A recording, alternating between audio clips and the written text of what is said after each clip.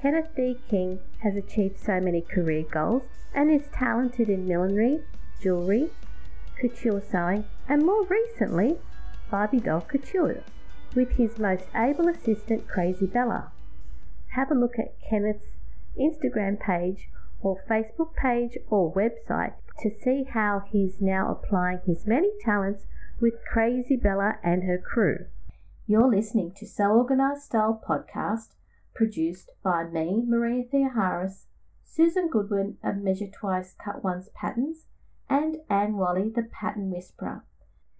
During our chat with Kenneth, it does seem that our conversation is an ongoing feast of fun topics. But how can you pin a man who has done so much to just one achievement in his life? Kenneth isn't just about creating beautiful things. He's helped his closest friend Mark leave a domestic violent relationship and gives others the strength to be their true selves.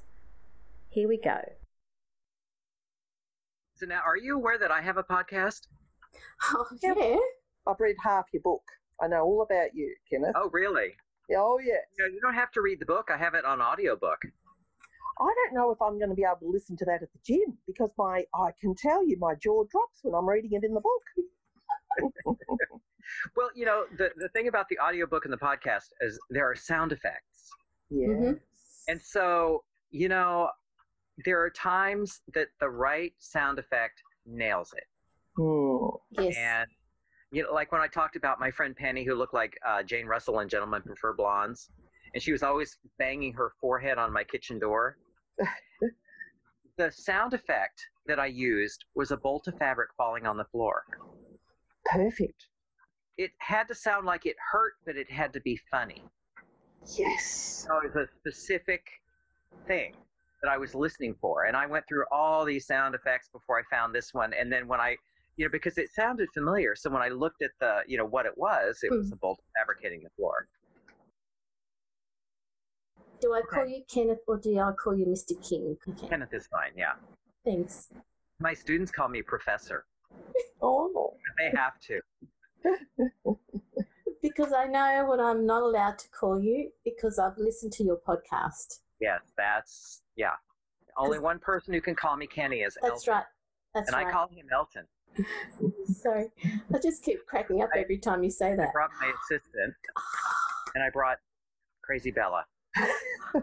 Oh. Crazy Bella, notice the invisible zipper. Wow. In the back of the fully lined strapless dress. Yes. And I'm sure that it's hand-picked. No, it's invisible. It's an invisible zipper. And then, of course, the gold chain.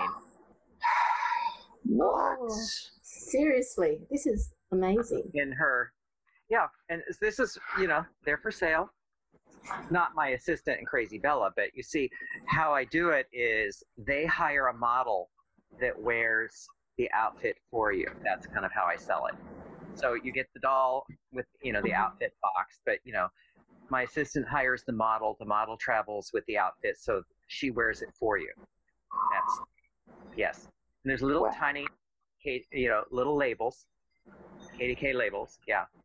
So, yeah. It's turned into this weird thing. And I don't know if you follow my Instagram, but I do. There are the Orloff Walensky triplets, the rollerblading girl group from somewhere in Eastern Europe. Then there is the security. This is her security. We're actually going to a gallery opening tomorrow night. I don't know if you saw my Instagram where I was making hoops and crinolines for this ball gown. Yes. Well, the exhibit is called Drag to Dervish. And so I figured, because normally I would take his wig off for just appearances in galleries, but since this is a kind of a drag show, he's going to wear his beautiful hair. Oh, so are you talking about Hunter Reynolds? Yes. Oh, wow. You know him? You sent me the information, like you sent me the pack about him, and then you sent the dress form that you've done and all the hoops. It's amazing. Yeah. That was a heavy lift. 80 yards of 80 yards of tulle for the petticoat on that thing. Oh my gosh. 80 yards. And 2 words, static electricity. Oh, I could have powered my studio for a week with the static electricity in that thing. my My goodness. God. And look, Yeah. Hunter must be really fit to be able to wear that and move. It's a hoop. It's not that heavy, surprising. Okay. It's quite light. It's just big.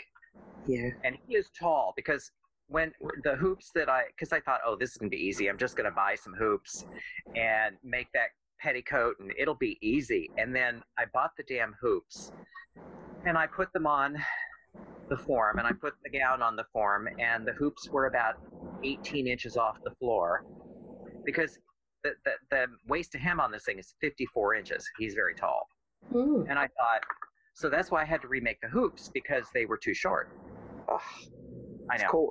Of course. So it's like, just man up and do it. So that's, yeah. So this week, my research is I'm going to be doing a velveteen jacket class for Blueprint. And Nice. so my thing is, okay, I think I just need to make one because it's been quite a while since I made a velveteen jacket. And so what I'm looking at is, okay, because apparently there's some limitations on length of class. So there are certain things I'm going to have to figure out. Okay, do we do this with fusible? Do we do this? How can we kind of, because there's where I want to go with it, which is, tailoring, but we may not have time for that. So that's my job this week. Can I just say, I'll sum you up in 2 words. Not boring. I think that's an accurate assessment. Yeah. Extraordinary life, but not just extraordinary, but seizing every single situation, grabbing onto it with both hands and running hard in your life. And that drive, that passion, and that excitement for fashion, for opportunities, unbelievable. And I'm sure there have been highs and lows because I've read a bit of the book. Oh, yeah. Well, you see, a lot of people ask me, why don't you talk about how you got to New York? Because the book ends in 96, 97. Mm-hmm. And that, have you finished the book? No, I'm nearly there. Okay, so I won't do the spoiler alert then. No, don't do it. But from, I say, 98 to about 2003 was not a good period. Mm. And someone asked me, well, are you going to write about it sometime? And I did. It was a couple years ago. I was away at camp, and my husband was doing a job in San Francisco, so he couldn't be there. So, it was just one of those, like, I'm out in the country. I just need to sit down and write this. And I had to write it in the third person because that was the only way I could do it. And he kept, so I would send him, kind of where I was. And he just kept emailing me back saying, are you okay? Are you okay? I'm like, yes, honey, it's fine. But I just want you to know this. So it's been, and I may actually turn it into a podcast at some point because I do think that there are people who think that my life has always been kind of sparkling and filled with champagne and art openings and all of that, and it's pretty exciting and all of that. But for me, I looked at looking back on it, it pushed me to move to New York. Yes. But it was, it was not an easy time. And someone I talked, it was my former assistant's husband came to visit me here. They were here visiting and he said to me, and it was interesting because I met him when I was kind of in the middle of this. He said, in San Francisco, there was always an air of melancholy around you. And I thought, wow, I thought I had masked it better than that because, I like to think that, because the show goes on, and I think that's why people like the So Expo are actually paying me to do this, because no matter what, I will be there. I have taught with food poisoning. I have taught with crashing migraines. I have taught with broken ribs. You want me there, I'm there. And I do it no matter what. But yeah, it was one of those periods that was kind of challenging, shall we say. But I think that's one thing about the refuge of fabric, isn't it? That helps us through. That doing creative things doesn't take away the pain, doesn't take away the situation, but it gives us something to focus on. So when you were going through that situation, did you find it was hard to be creative, or did you find that was a refuge? I was doing some of my best work. But what's interesting, when I look through my archive, I can tell, if you line up the pictures, I can tell when it was, because everything was black. And then when I started using color again, everyone said, "Oh, I thought you hated color." No, that was just because I was going through a thing. I had used, and then when color showed up again, everyone was kind of surprised by that. Looking at kind of what's happening in the United States right now and just the craziness of the situation and all, that's part of why I make Barbie clothes, because I'll listen to the news. Because when I was a kid, I remember, because you heard some of it in the book, my mother, God rest her soul, she was kind of crazy, and life was kind of crazy. And so you knew your fractions. Yes, I did, by golly. But I retreated into making things. And so it's kind of interesting, because people have asked me about, your career and all of this. And I finally have come to this conclusion that really my career is making things, talking about making things, writing about making things, investigating making things, making things. That seems to be what I do. Designing, being a couturier, that's one subset of the business. I just have all these different things that I do. But really, it's what keeps me from wanting to run and jump in front of a train sometimes when you hear some of the crazy stuff that's going on. Look, when I look at how you explain things and you do workshops and you talk, you teach, you have so many ways where you get your information out, but you don't make it so it's unattainable for people. You talk about your experience, how you jumped in with both feet, you got your hands dirty, and you were prepared for a fail, but you didn't want to spend 500 years doing it. You just wanted to get the result. And I love how you empower people to do things, try them, and even if it means your fabric gets lost in the story, it's okay. Yeah. And I love that. I tell my students at FIT, there's no magic in this. This is an acquired skill. If you apply yourself, because some of them, like double welt pockets, it's always kind of one of those, and here it is. And I've done hundreds of double welt pockets. I can do them in my sleep practically. And I have my repeatable, reliable, and that's, I tell my students, some of my techniques are maybe not classic couture techniques, but I get results. And I don't want to have to recut a front. I want to put those damn pockets in and move on to the next step, because whether you take 3 days or 30 days to do something, you're going to get paid the same amount of money. So I tell them, okay, and they say, "Oh, you make it look so easy." That's because I've done it so many times. When you have practiced, you too can do it. It's an acquired skill. There's no magic here. The magic is the persistence. And not giving up and not walking away. Right. It's an incredible thing where I know that you are probably against perfection. That's what I feel is something I create the illusion of perfection. It's the best you can do. Perfection isn't a disease. It's a form of fear. It's a funny thing though, because we do want to have the outfit that we can open up and say, "Oh, look here," and everything's fabulous. But at the end of the day, all fabrics are different and behave the way they want to behave in any situation they want to behave in. And I always say to people, do not point out the flaws, because you're the only one who knows about them. True. Yeah. So have you found that you've provided your students and your workshop people, do you help them get over that fence? Do you see a change after everything's said and done and it's the end of the year or the end of the workshop? How do you feel the people have travelled through that journey?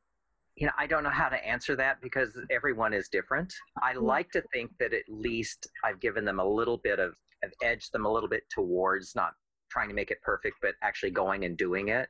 That's the best I can do. And what's kind of interesting is that sometimes you're never going to know. Sometimes I'll hear years later, oh, remember when we were in that workshop and you said this, and I don't want to say, no, I don't. But, it's like maybe something I'll say will stick.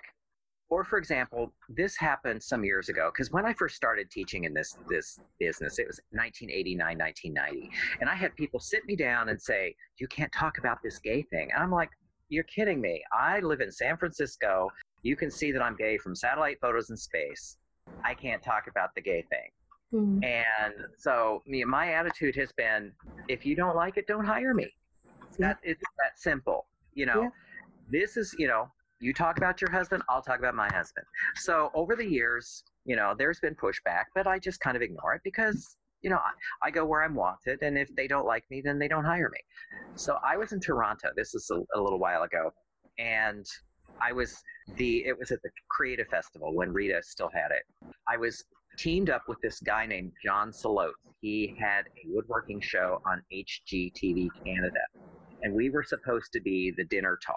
And she had this idea we were going to rehearse and plan.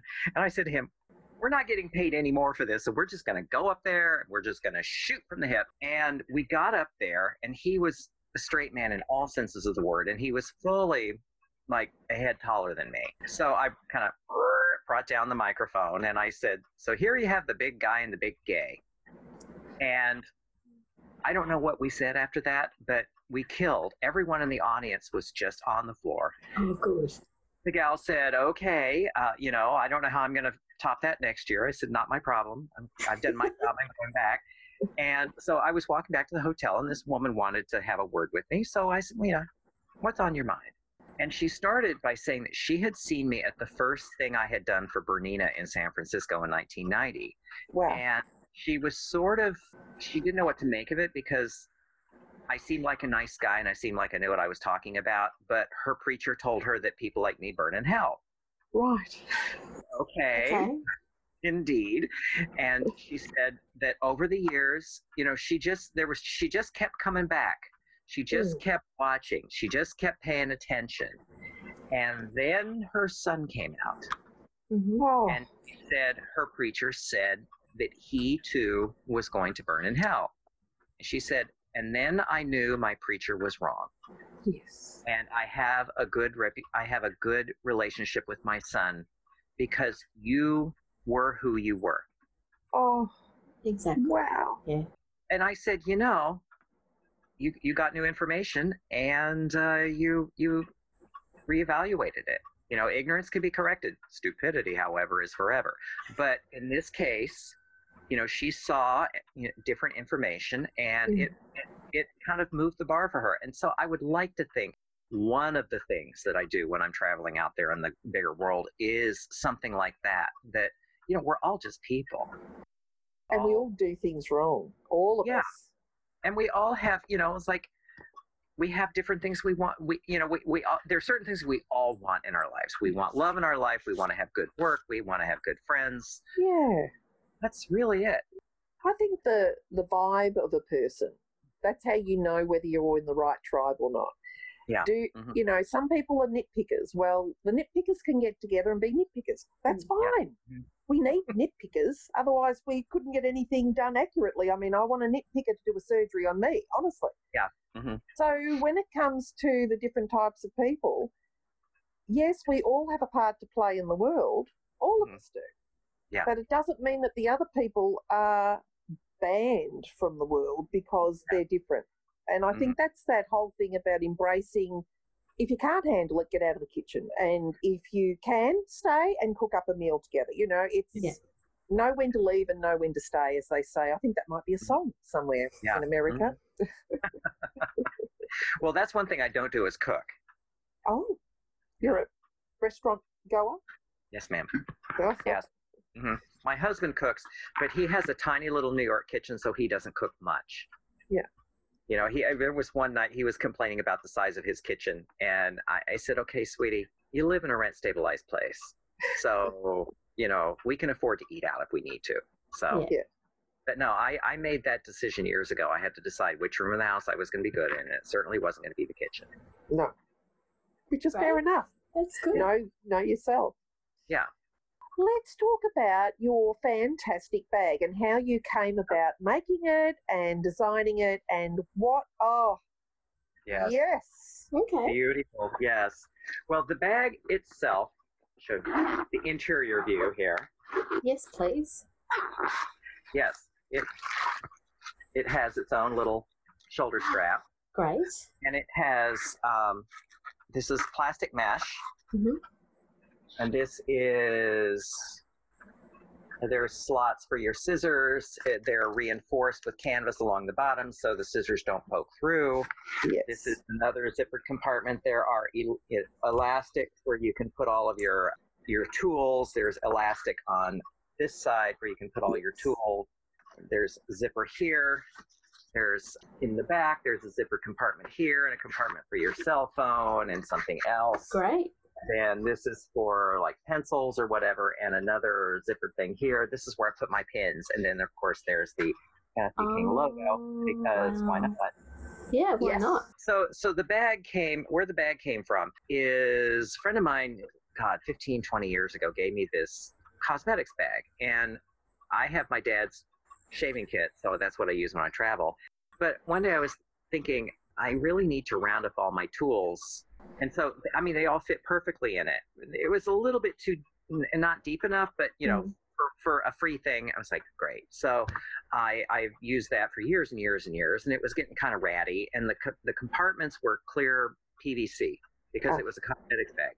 And so, you know, it was starting to shred and starting to fall apart. And so Rylas and I got together to get this bag produced. And so what we were able to do was make it a little deeper. And instead of the clear PVC, we got that window screen because we were working with this one company and they were trying to sell us fishnet. And I said, no, that's not going to work because, you know, these kids who were working on it, you know, they were saying, well, you know, we tested it. I said, no, you haven't. You have no idea what sewing tools are. You have no idea.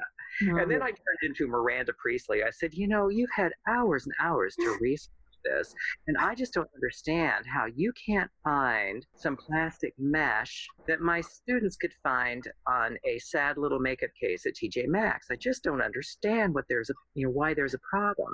So, you know, they eventually, because they were going to charge us $300 more to research that. I said, no. So, you know, but anyway, so we got it produced, and it's now for sale at the Sewing and Design School in Tacoma, Washington. $75 plus shipping. And, you know, I know this, hey, let's sell, you know. And did I say she's for sale? No. What a scream. Well, you know what? I tell my students, this is one thing I tell my students, multiple revenue streams. One revenue stream, which is a job. If you lose that job, you're kind of out of luck. But if you have different money coming from different places, yeah, you're better. So, yeah. And so basically the reason I kind of did this is I needed a new bag. And so it's turned into a thing. So that's the bag. Well, I got one in the mail a few weeks ago, and I have to say I opened it and I'm like, you are kidding. Look at all these compartments. No. And then I put it in a very, you know, lovely little place so I could look at it. And then I had to go and do a workshop, and I'm putting my scissors in a plastic bag and my quick and pick. I'm thinking I might have to find a cork for that. And then it hit me. Wait. Oh, my gosh. Yeah. You have this You bag. have the bag. I Yeah, have the bag. So I quickly put the things in it. My pins fitted in perfectly and nothing was amiss. And then if I felt like strapping it over my shoulder, well, you know, those bum bags aren't very good because they make your bum look big. So I thought, I have the solution. I can throw it over one shoulder or flip it over crosswise over my body, and I can go from student to student, and I'm not going to be running around the shop looking for all the little things that I have or people stealing my very valuable equipment. Because, you know, that's another thing. Oh, I'll just take her quick and pick because it's a good one. I have a rule, and when in classes at FIT, I show them, I open it up and I say, my tool bag, mine. I do not share my toothbrush. I do not share my tools. If you get into my bag, I will fail you for the semester. And I'm going to say that I will fail you for the semester. You will take your stuff and leave, because don't even ask me to borrow anything. No. If I hand you the tool, that's one thing. But by golly, that's my bag. And because you can lose tools very quickly. Oh, yes. That people borrow everything. And so what I like about it is everything. I have a cart that I roll to class, because I call it my portable office. And, you know, when I have the tools, if I have them out, I'll just put them right on the bag, you know, because it's open. And then at the end of class, I pack everything up, and everything has its own little home. And, you know, I'm off and running. And you use that extensively in your workshops, and you've been using it for how many years now, would you say, that whole idea? I would say 2005. That's great testing. Yeah, you know, and see, that's why we made it just a little bit deeper, because you know, it's just like, just you know, just a little bit, yeah, and yeah. So, and my students will say, you know, what don't you have in there? Because, you know, they'll ask me for something, or I'll go look, you know, I'll pull this. And one time I said the Lindbergh baby, and there was like this, and I said, ask your grandparents. You know, So I have to stop and explain things like, the answering machine is what we used to have before voicemail, or the Rolodex is what we used to use before we put everything in our phone. Yeah, so I couldn't explain the Lindbergh baby quickly, so I didn't. So tell me, what's your favourite workshop? What one do you go, yes, I can't wait to do that? Or do you have a feeling that it's great to do a variable amount to keep you fresh in the types of workshops you do? Whatever people want to learn, really. You know, there are things I like, I think are more fun, like the moulage. Yeah. Because that, you know, I have never seen it fail. Yeah. I have taught the moulage since probably 1992, and I have never met a figure I can't fit on one shot. Wonderful. Tell me about the people who actually get that something that fits them. What do you see in their faces when it's working? Well, what they first see is that even though it's skin tight, it looks good because it fits their body. Because a lot of people make the mistake of wearing acres and acres and acres of fabric because they think, oh, I'm so heavy, I just got it. No, if you have something that fits your figure, it's going to automatically make you look well in your clothing. I use Queen Latifah as a really good example. Her clothing all fit. I met her stylist once, and that was my question. Do you do the fittings, or do you see to the fittings? And she said the two things she hammers on are good posture and clothing that fits. And so when they see, you know, we zip them up, and when they see, because see, they all think, oh, no one can fit me, I'm so weird. And no, I had a student, it was actually in a class at Rylick's. She had the unfortunate combination of scoliosis and a bad car accident. Oh. So I had to take 4 different, you know, right, left, front, you know, and we zipped that thing up on her. And the only thing I had to do is just take 1/4 of an inch out in the front on the each arm. That was it. And she was kind of gobsmacked by that. And everyone in the class was, you know, because everyone was looking at me like, let's see if we can fit her. And I was thinking, so yeah, you know, and if you get it down, I can measure, calculate, draft, make it up in muslin, fit it in an hour. Wow. And you're changing lives. In April, I was at Alison Smith's in London, and she had where we made the moulage, and then we padded a form. And then we made the arm form to go with it. And that was quite fun because, you know, these ladies had something that was their figure. There was one gal, and the forms that she used, I don't know where she got them. They were really good. It was a very dense styrofoam. And there was one lady, she couldn't ever get a dress form because most people have to pad it up. But she had very narrow shoulders and a very narrow rib cage. So, you know, I was looking at her thinking, well, let's see, I think I need a saw. And we were able to get a steak knife from the hotel. So here we're like shaving this thing down, and she got exactly what she wanted. So that's, you know, because there are a lot of things that if you just have a form that fits you, you can set hems, you can check fit. You know, there's a lot that you can do by yourself. That's it. It's the by yourself. I have to do the pinching to see, I might bring it in here, I might bring it there, and I'm sticking my pins into my fingers along with the fabric. but I'm getting a job done. But I can tell you, if your arm's sore, you can't reach around the back, you're gone. That's midway through our chat with Kenneth D. King.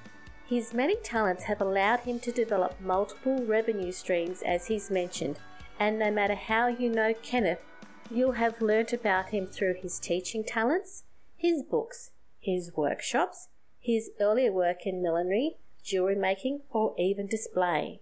In this episode, we touched on how he has taught his students, given people the courage to be who they are, be the holder of a pattern that fits them through attending his Millage workshops, or those who are proud owners of their own KDK bag.